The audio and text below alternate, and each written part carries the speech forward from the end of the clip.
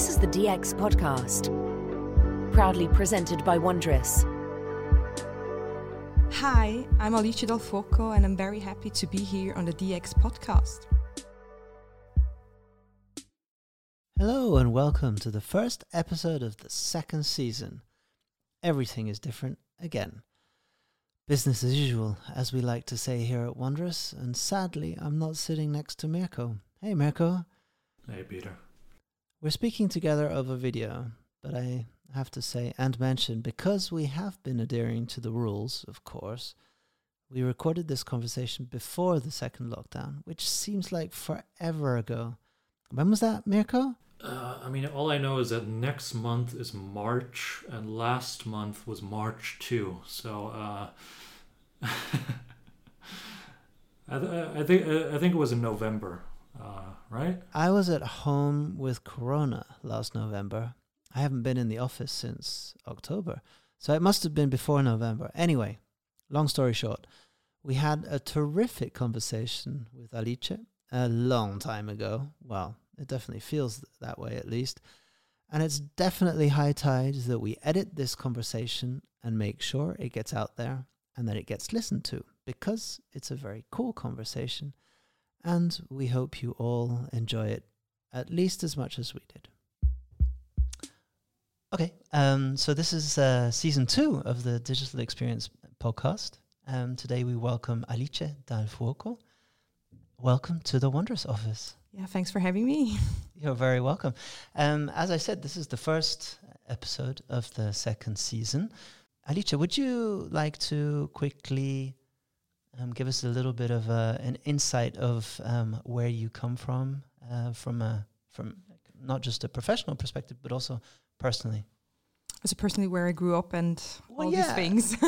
Kind of give us an idea of who you are, exactly. Okay, yeah. So as you heard, I'm Alice. I was born and raised in the beautiful canton of Glarus. And yeah, I started my career, my beginning started as an IT systems engineer. So back in the days, I was hanging out with all the nerds during my apprenticeship. But then quickly I realized that maybe I'm too creative to just hang out there with all these nerds. So I decided to pursue a BA, to pursue a bachelor's degree in design management in Lucerne. And so one after the other, I was doing a traineeship at Vitra for 1.5 years at their R&D department. And after I did my master's degree, and now I ended up working for a Swiss bank. So, hey, that's a career, isn't it? So you mentioned the nerds. Would you say you yourself are a bit of a nerd? Sometimes I am, because I still have some kind the way that if I have a problem, I really want to solve it. So I really dig so deep that I realize where it comes from and what is a suitable solution for it. So I'm just not accepting especially if I have some kind of IT problem on my computer, or if something is not displayed as it should be. So I really want to have it. I really want to have it as I thought that I wanted to have it. Get to the source of the problem. Exactly. Okay, cool. Can I ask how you got into the engineering part of things? What kind of took you in that direction?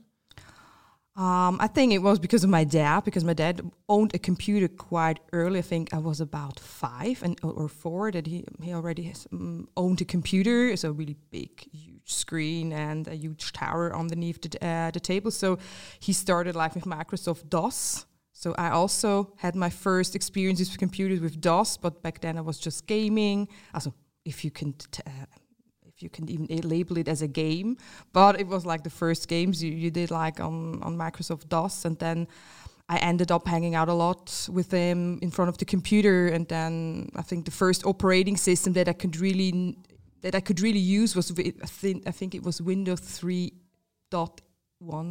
I think 3.11. Yeah, exactly. It was the first operating system. So, and then this whole thing started, and then I knew that I want to know more about computers, and this was the reason why I did the apprenticeship as a IT systems engineer. And that was at PricewaterhouseCoopers, or? No, that was at a company called Nextira One, and this company before that was called Alcatel. Yeah, Alcatel, Oh, e-business okay. distribution. Then they were sold to another company that was next tier one, and now it's Sunrise. Yeah, so now Sunrise took over the company. Yeah, that was fun time. But from there you went to PwC. From there, I went to PwC, but there again in the IT, and then I started to realize, okay, I have to do this shift. I don't want to be just like a IT person, no matter what, even a manager. It's just not like it didn't suit me. Even though there's still some topics that interest me, but overall, yeah, I didn't see myself there until I'm 64, 5. So you mentioned that you went on to the R&D department at Vitra. Was that your first kind of touch point with innovation, as in a product development kind of? Yes, the first one, and even the first experience in design, because when I went to Design University in Lucerne, I was coming from a technical direction. All my other classmates usually came from a creative background, and I was one of my friends who also was an IT systems engineer. We were the only ones coming from this technical background. So, and also at Vitra, it was my first job in the R&D, innovation, design area, because before it was just like working in IT. So it was the first time really taking all the things I learned at university and really use them in my daily work. Cool, that's really interesting. How you kind of made that switch from tech to R&D and innovation. Does it help when you? I imagine you still have like lots of contact with nerds and people from the IT department. Does it help that you can like speak on their same level and like speak their language, so to speak? It helps sometimes, especially in my team, because my team in the beginning, they didn't realize that I'm coming from this technical background. So if people are talking about some IT stuff like programming languages or how specific servers or platform have to be built, so some kind of knowledge I'm still somehow having. But it helped me because now I'm in the group, in the practice, in some kind of community of practice for our cybersecurity responsible people. And now I'm taking part of that from an innovation perspective. And now, fortunately, due to my background, I don't feel like the odd one out, even though I'm the only woman in this community. Yeah, because usually all this security stuff is usually very man-dominated. And it helps me a lot to still have like this, and to understand how people behave, how people think. And I know that their social skills are a bit different, or their way to socially interact. So I don't want to say that they have no social skills, they just have different social skills. And maybe hopefully I still know how to use that, or how to work with them. Yeah, and by the way, I'm a self-identified nerd, so we're not punching down here. We're just speaking about nerds. So you went through the whole kind of you did a bachelor in design management. It's some kind of product design, and it's like a mix between product design and business and economics. And that was at the university in Lucerne. Yeah. Exactly. And now you actually yourself, you're a lecturer at the ZHDK, right? Yes, because after that, after the time at Vitra, I went to ZHDK to do the master's in design. And during this master course, I realized that I really find some fun in lecturing. So I had the possibility to lecture like the BA students in a week, for a week in strategic design. And then I started lecturing every year for the CAS in design methods. So I do like a trend research and strategic foresight lecture. And this year I even get additional lectures. So I think it's even more and more. And I really enjoy that, besides working and having just like this office things around my head, that I can even dive into these topics and stand in front of a class and have discussions and meet lots of new people. Could you explain what you understand under strategic design? Under strategic design, it's like the unfortunate thing about design is that it's always pursued as just like the aesthetic part of it. So people think of design as, are you the one coming in at the end of the project to make it a bit nice? You know, you do the finishing, that it looks glossy and cool.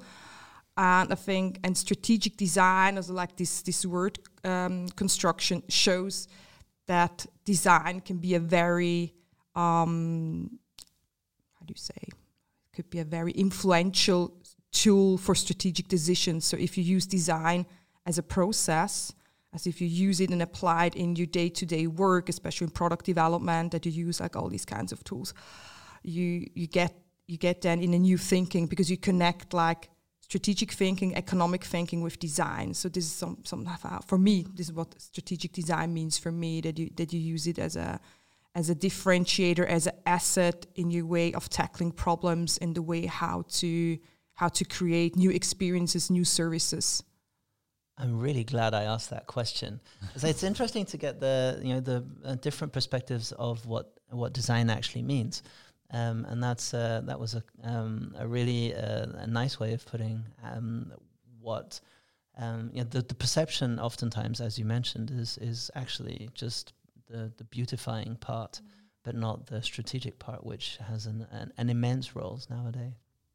And it's a bit sad because the word is usually misused, because I even realized my parents, for example, when I decided to pursue like this BA program in design management, as my dad just got crazy, because he was like, yeah, but then what do you do after your studies? Do you go and sell your paintings at Bahnhofstrasse? And I'm like, no. Design is not the same as painting, is not the same as art. And I think some people still don't understand the difference. And the worst of all is that they use design as the word and put it in front of everything. For example, design furniture, design kitchen, designer like apparel.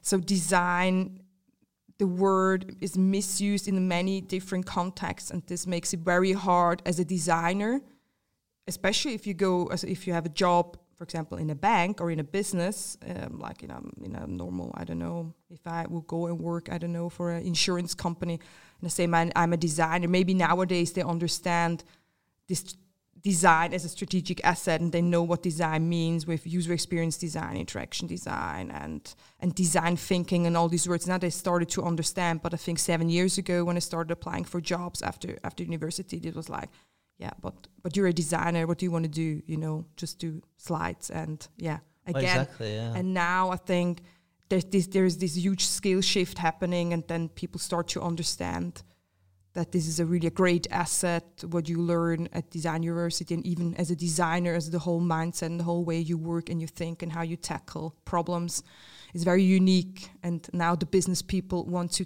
have this mindset too. So. It's the designer's mindset, exactly. So you went on to then work for PostFinance, as you mentioned before, for a Swiss bank. How did that come about?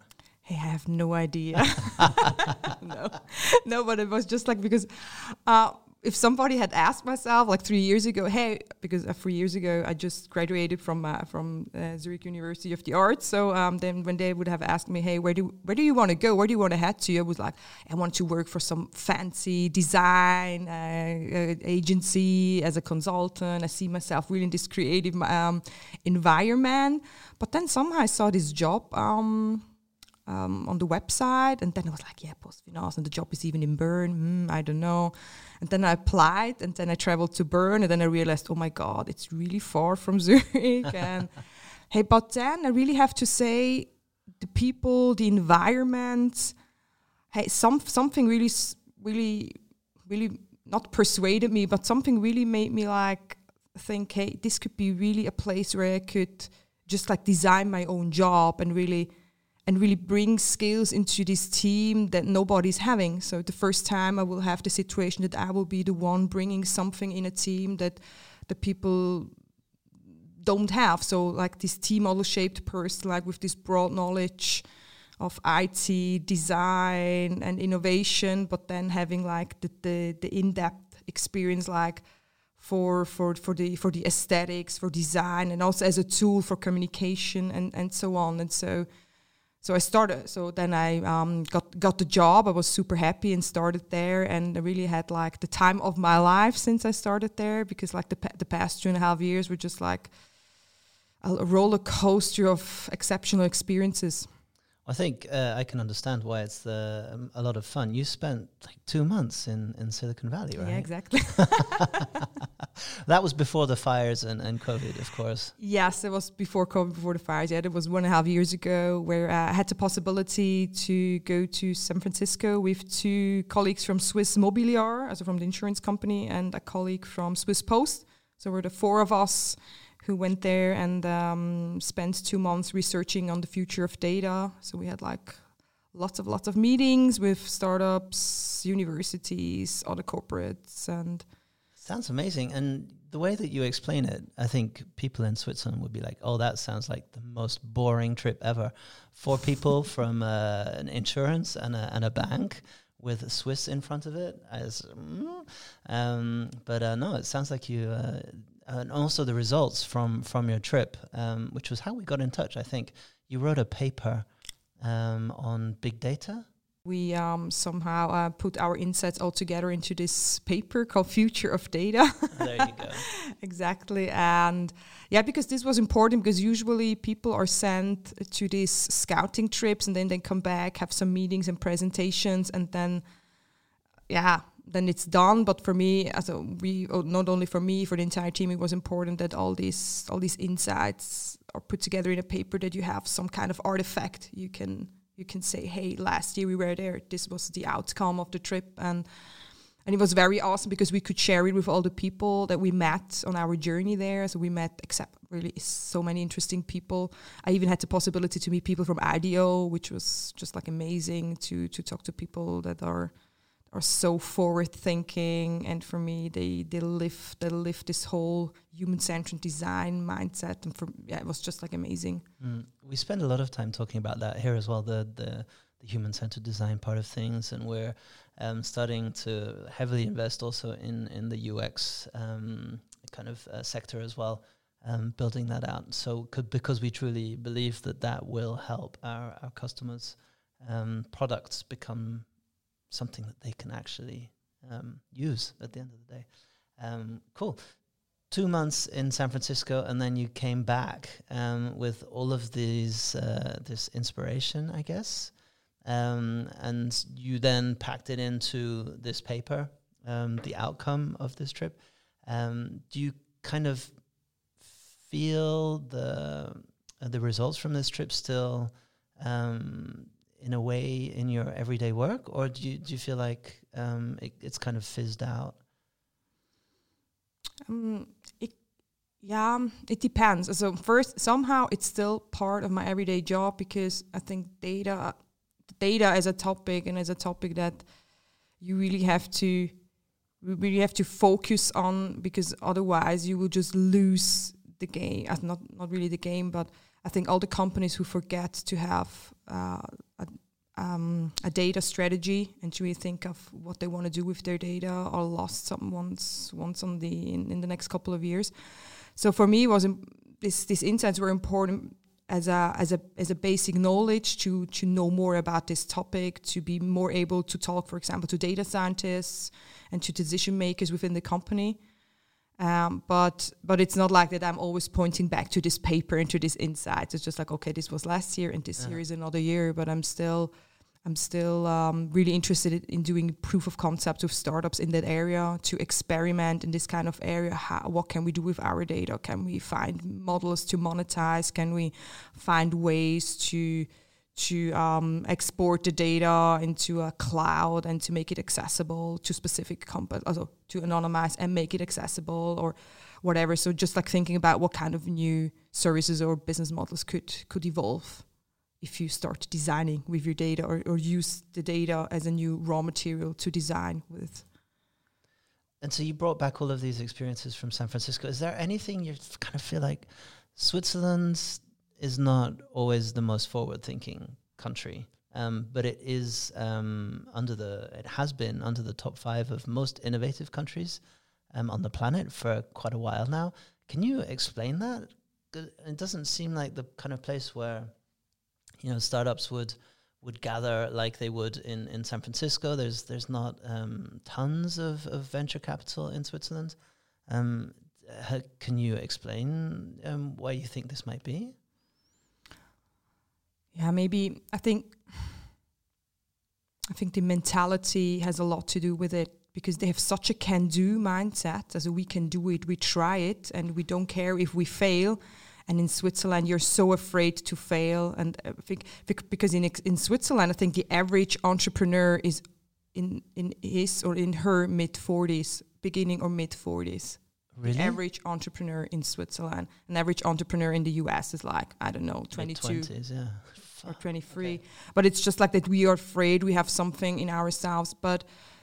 And I can imagine, I think Switzerland, because of this innovation index, where we're usually on the top 5 or even on the first, as a rank first for a couple of years in a row, it's like that we have like innovation more in the biotech, medtech, or in the high tech area where Switzerland is really like a leading country, but less in the business side of things. But on the other hand, for example, in the crypto world, we are again number 1, so we are the first ones. As we had like the first bank getting a banking license, as like the first crypto bank receiving a banking license from the FINMA, and this was the first, worldwide. And the way we are using the blockchain technology as a new way to develop the financial market. So I think this is something else where we are forward thinking. I think we are.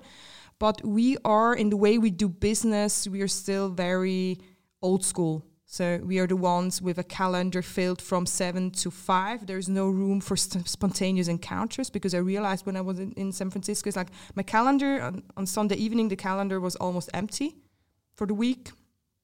But then during the week, all these meetings came up pretty spontaneously. And even with people, for example, with the chief data officer from LinkedIn, where we had like a meeting for 2 hours. So just like spontaneously, hey, come over Friday. So I'm like, okay, so we come over Friday. So everything happens quite spontaneous and really fast. And everybody replies very fast. In Switzerland, sometimes you have to wait a week until somebody replies to your emails. I really am also kind of the person who's ghosting sometimes, but not because I want to. Sometimes I'm just like not the 24/7 worker. And most people there, they work a lot, as they're really always on the, on the fast lane. And they are more efficient, because if you write emails in Switzerland, you're like, oh, how are you? I'm doing fine. How are you? What do you want? Nice, what do you want? Yeah, too nice. And always like this back and forth. And there you're like, you write an email to someone you haven't met yet, and you write and say, hey, I'm this person. I'm researching this kind of topic. Do you have time for a meeting? If yes, these are the slots. Bam. And then this person replies, perfect, let's meet then and there. So, and then the meeting is all set within 2 emails. And then I took this attitude, this way, I applied this also in my everyday now. Since it's more than a year, I'm the one, if somebody texts me or even on LinkedIn, hey, they're interested in having an exchange with me, then I reply, yes, and these are the 3 slots you get, so choose one. Perfect. And then we meet there. And it's just like, and then you're much faster, because you realize that you don't have to go back and forth all the time. You can do that when you meet if you want to, but not while you want to arrange or set up these meetings. So there are a couple of mindsets that we could adapt in Switzerland as well. For sure. And so your everyday, kind of professional life, you deal a lot with entrepreneurs, startups. Is that something that you find really exciting as well? Extremely exciting, because for me it's like to work with people who take the risk and pursuing their vision and their dreams by forming a company by forming this startup that can become a huge company, and it can create so many new jobs within Switzerland. I think this is just like, I admire those people. So I really like the way how they are and how fast the collaboration works. So you just, even you communicate via WhatsApp or Slack, and it's just like uncomplicated and easy. And it doesn't matter how you're dressed. So even if you wear sneakers or whatever, nobody cares. Or an Iron Maiden t-shirt, or nobody cares. It's just like, well, that kind of sounds like the mindset that you were talking about from Silicon Valley as well. Exactly. The entrepreneurs in Switzerland seem to carry that within themselves, even though they're mid-40. Even though but they're also the ones, but it's just like the average are also the ones that are younger. But it's just like the from a study thing from IFJ, from this Institute for Young Entrepreneurs, they said like that the average, it's like over 40. You mentioned before the disbalance between genders. Is that something you feel makes it easier for you, or more difficult, or how do you cope with the disbalance? Good, I'm used to a disbalance because since from the IT background, I'm used to sometimes being the only woman at a table in a meeting with, I don't know, 10 men. So I don't have problems that I don't get the respect that I deserve, because as I never had this good. Maybe when I was younger, sometimes I had to fight for getting the respect. But I think nowadays, fortunately, I meet people that are like-minded and respect every human being, no matter what kind of gender. And so I don't have these problems. But you realize when you are at these pitching days, or then you have the startups applying for a program, because we are a partner of Kickstart, of this startup accelerator in Zurich. And when we do the selection process, you see like from 120 startups, when you check, is there any startup with a female co-founder, especially in the fintech area? And then you have like, I don't know, not even 1%. And this is really bad. But this is like the financial... I think there are other areas where there are more female founders, but I think fintech is still like an area which is very male dominated. Yes. Obviously a shame. Is there anything that you think we can do about that, or is it just time? It's time, and I think but maybe this is just like an assumption I came up with. Like this was like some kind of the answer. I tell myself is that, since the financial system and banks and everything has been designed back in the days or created by men, for men, I think it's hard for women. Also, there are many women working for banks, but I think it has been harder for women to get into these topics, because these topics have been made by men for men. So but now you realize the more financial products coming up and being designed, and you realize how they're designed, that they're really genderlessly designed, and really, how do you say, they're really like, the whole experience is very unobtrusive. It's, makes it much more easier and nicer to onboard to these kinds of services. And then you realize, okay, but all these financial products back in this were just like badly designed. They're really just designed that not even men understand why this is like that.